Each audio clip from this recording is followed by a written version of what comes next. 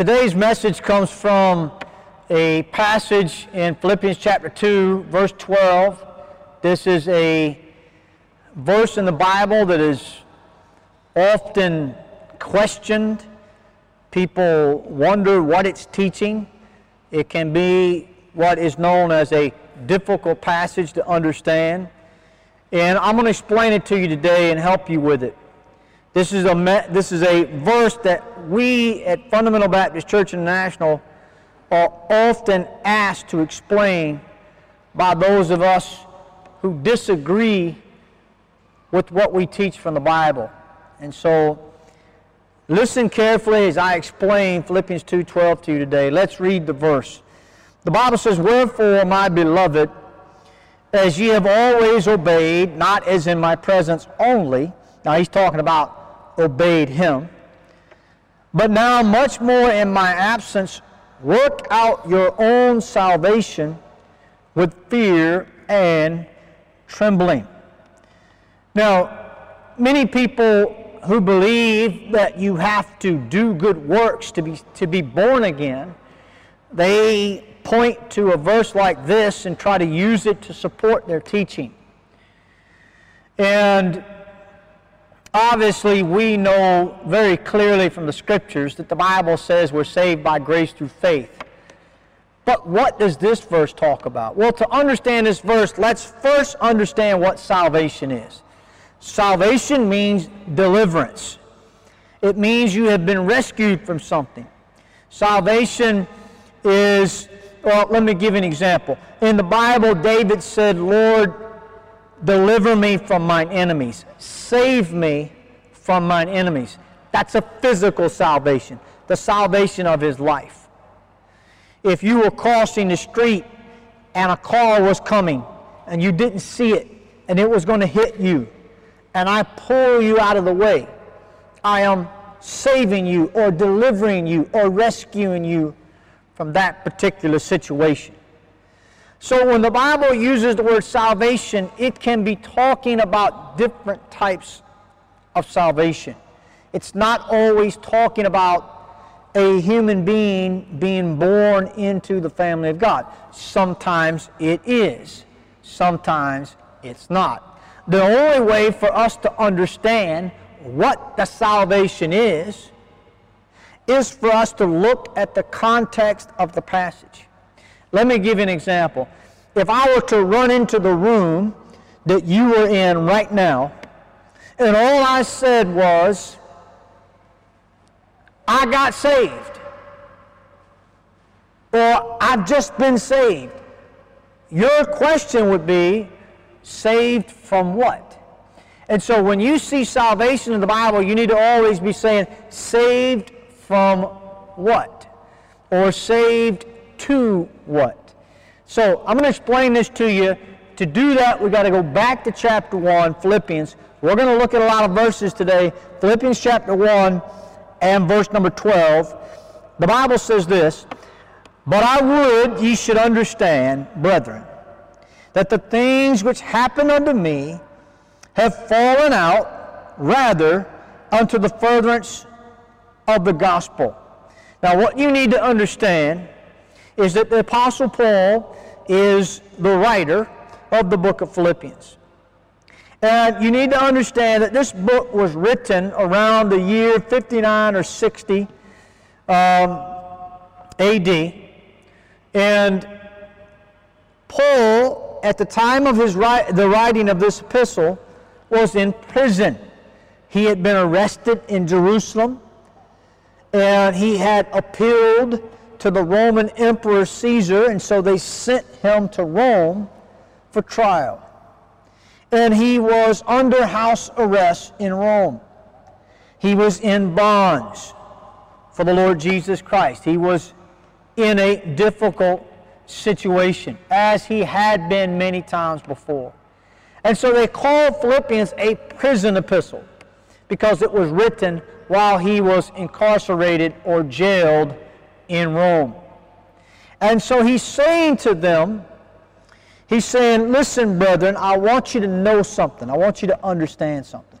And what I want you to understand is that what has happened to me has turned out, or it has fallen out to the furtherance of the gospel.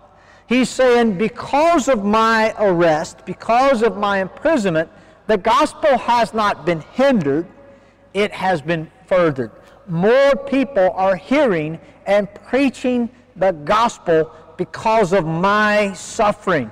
That is his message. That is his testimony. And if we continue to read, we look down in verse number 18. Paul says, what then? He asks a question, what then? Notwithstanding every way, whether in pretense or in truth, Christ is preached. And I therein do rejoice, yea, and will rejoice. Paul says, listen, a lot of things have happened to me. A lot of suffering has come my way because of my service to the Lord Jesus Christ. But his kingdom is being furthered. His gospel is being furthered. And I rejoice, and I will continue. In verse 19, he says this, for I know that this shall turn to my salvation through your prayer and the supply of the Spirit of Jesus Christ. Now, if we always interpret the word salvation as meaning to be rescued from hell, then Paul would be saying that I know that this is going to lead to my being rescued from hell. And that's not what Paul is saying at all. Paul is the apostle. Paul is the man that Jesus Christ himself taught. He's the man that saw Jesus on the road to Damascus. He is God's man. God is giving his word through the apostle Paul. Surely he had already been born again. So what is this salvation he speaks of? Let's keep reading. He says, according to my earnest expectation and my hope, that in nothing I shall be ashamed, but that with all boldness, as always, so now also Christ shall be magnified in my body, whether it be by life or by death. Paul said, listen, my hope, my expectation is that Christ will be magnified, that Christ will be exalted, that he will be lifted up, whether I die or whether I live. My expectation is that Christ will be magnified in my life. Then he says this, for me to live is Christ, and to die is gain. Now, if Paul did not know that he was going to go to heaven, if he wasn't sure that he had been born again, then how can he say that to die is gain? He can only say to die is gain if he knew he was on his way to heaven. So what is this salvation that he's looking for? What is it that's going to turn to his salvation? In verse number 22, but if I live in the flesh, this is the fruit of my labor, yet what I shall choose I wot not. For I am in a strait betwixt two, having a desire to depart and to be with Christ, which is far better. He says, listen, I desire to depart this world and go be with Christ. And that's far better. That's what he hoped for. He knew he was on his way to heaven. Nevertheless, to abide in the flesh is more needful for you. He says, look, I want to go be with God, but for me to be here right now is needful for you. It's helpful to you. Now, let's go down to verse 27, and we'll come back to this idea of Paul's salvation. Verse 27, Paul has been talking about himself. He's been talking about his hope and his joy. In verse 27, he says this, only let your conversation be as it becometh the gospel of Christ. Now, Paul's talking to the Philippian church, and he says, listen, your conversation, that means your manner of life, the things you do, he says, it should become the gospel. The word become means to be appropriate, to be fitting. If you go out and you buy a dress or you buy a suit, you buy clothing. You buy clothing that makes you look good. You don't buy clothing that looks bad on you. That's what it means to become something. It means to make it look good. And our lifestyle, the way we live our life, should make the gospel look good to people. And that's what Paul is saying to the Philippians. And he says that whether I come and see you or else be absent, I may hear of your affairs, that you stand fast in one spirit with one mind, striving together for the faith of the gospel. He says, look, I want to hear that you're standing strong in the faith and that you keep on going and that you have unity one with another. And then we go down to verse 29 and he says this to them. For unto you it is given in the behalf of Christ, not only to believe on him, but also to suffer for his sake. He says, listen, God has not simply called you to believe on his Son. He has called you to suffer for his sake. The call to God is not just a call to escape hell. It's a call to serve God and to suffer for him. And so we should not be surprised when ridicule and suffering and reproach and persecution comes our way because of our preaching Christ and loving God and doing right. And he says in verse 30, having the same conflict which you saw in me and now here to be in me. Paul is saying this. He's saying, listen, when I was with you, now let's think, in Acts chapter 16, Paul had visited the city of Philippi. He was preaching with his friend Silas. They got in trouble with the local leadership because they were preaching Christ. They were arrested.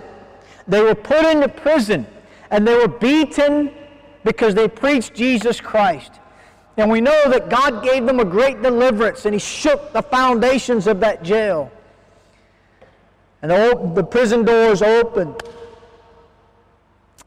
And they were freed. And they won the Philippian jailer to Christ. That was the beginning of the Philippian church. And so the Philippian believers had personally witnessed Paul suffer for the preaching of Jesus Christ. He said, when I was with you, you saw me go through this conflict, this affliction. And now you hear of my imprisonment.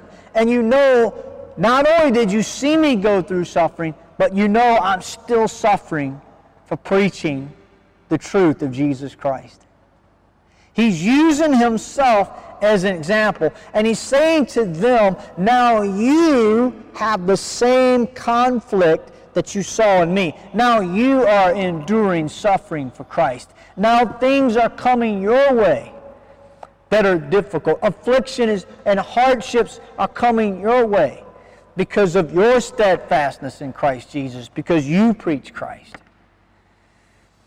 And then we go into Philippians chapter 2. In Philippians chapter 2, verses 1 through 11, the verses right before verse number 12, the verse that we're trying to explain.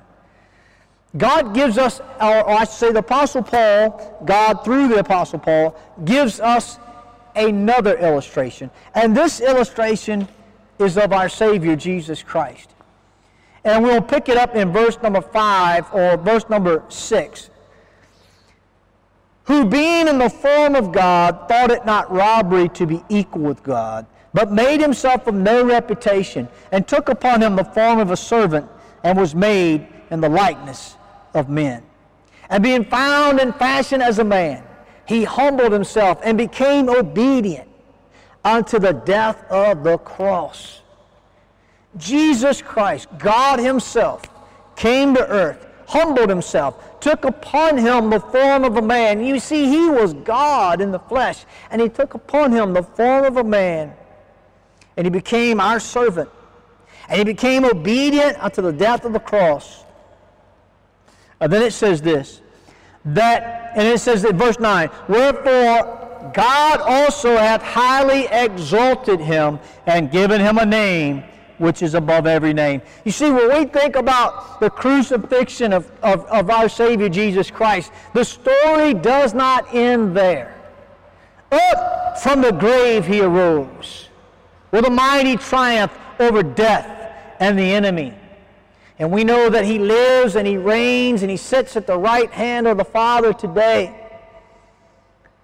That's our Savior. He did not stay dead. He came back to life. He was delivered from that situation. And He was highly exalted. And then the verse says, in verse number 10, that at the name of Jesus, every knee should bow of things in heaven and things in earth and things under the earth, and that every tongue should confess that Jesus Christ is Lord, to the glory of God the Father. So Paul has given us two examples. He used himself. And he said, listen, you hear of my suffering. You saw me suffer when I was with you. But I want to tell you something. It fell out. It turned out to the furtherance of the gospel. And he says, I'm confident of something. I'm confident that it's also going to turn out to my salvation. What's he talking about? Well, he's talking about this. He's talking about the fact that one day he's going to stand before God. And the suffering will all be over.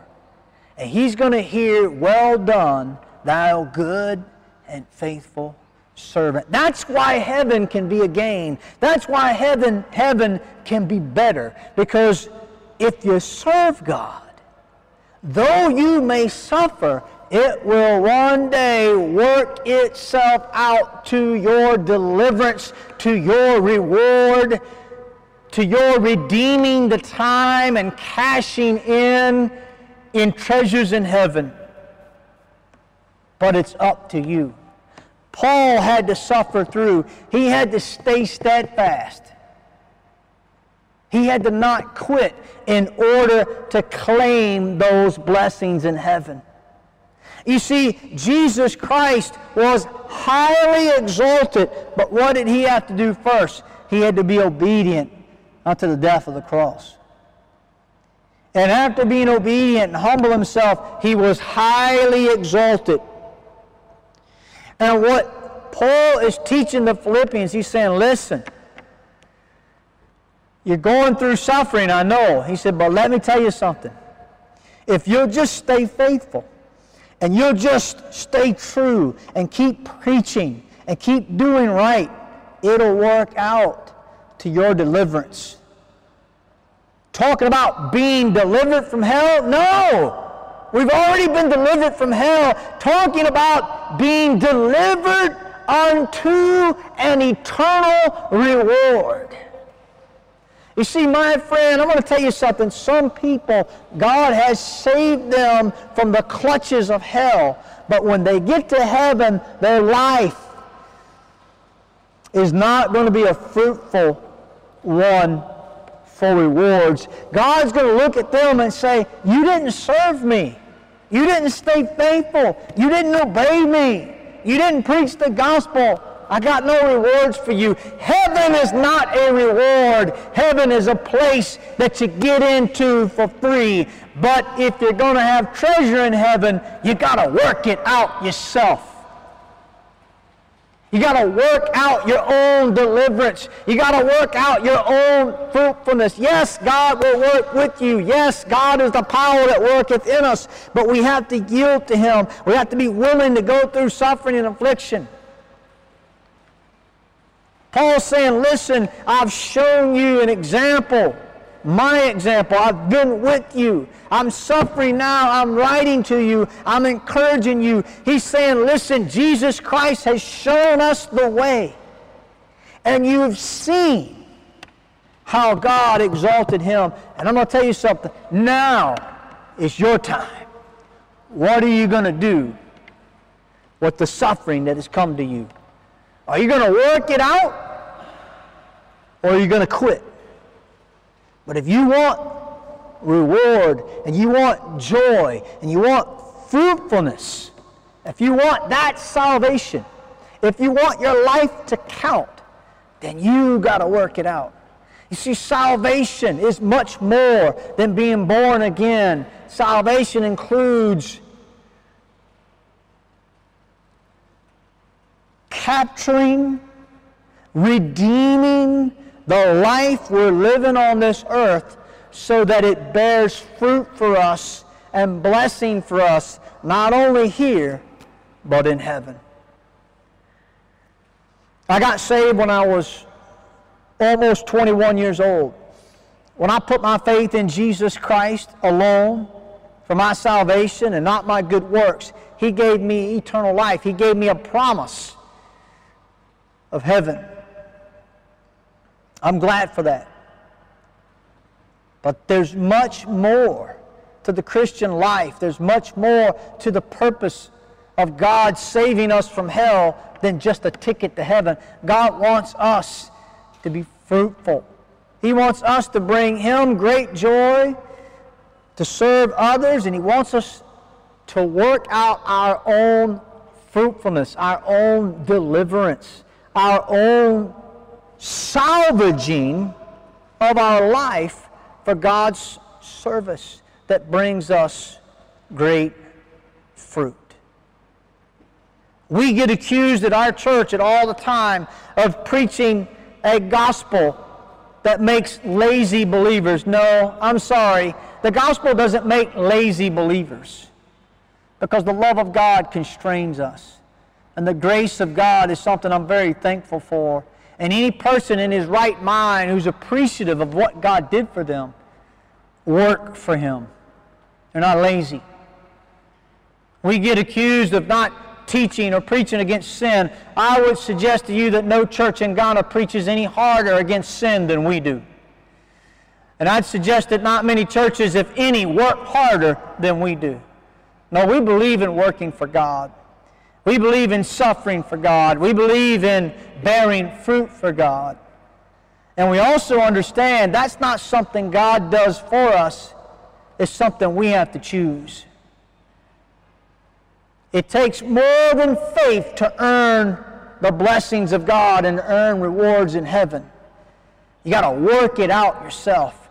But let's make no mistake, to get into God's family is by faith only. We're saved by grace through faith, and not of yourself. I hope that helps you. If it doesn't help you, if it's not clear to you, please contact us, and we'll talk to you personally and try to help you with this. Thank you for watching the Fundamental Hour, and we'll see you next time. God bless.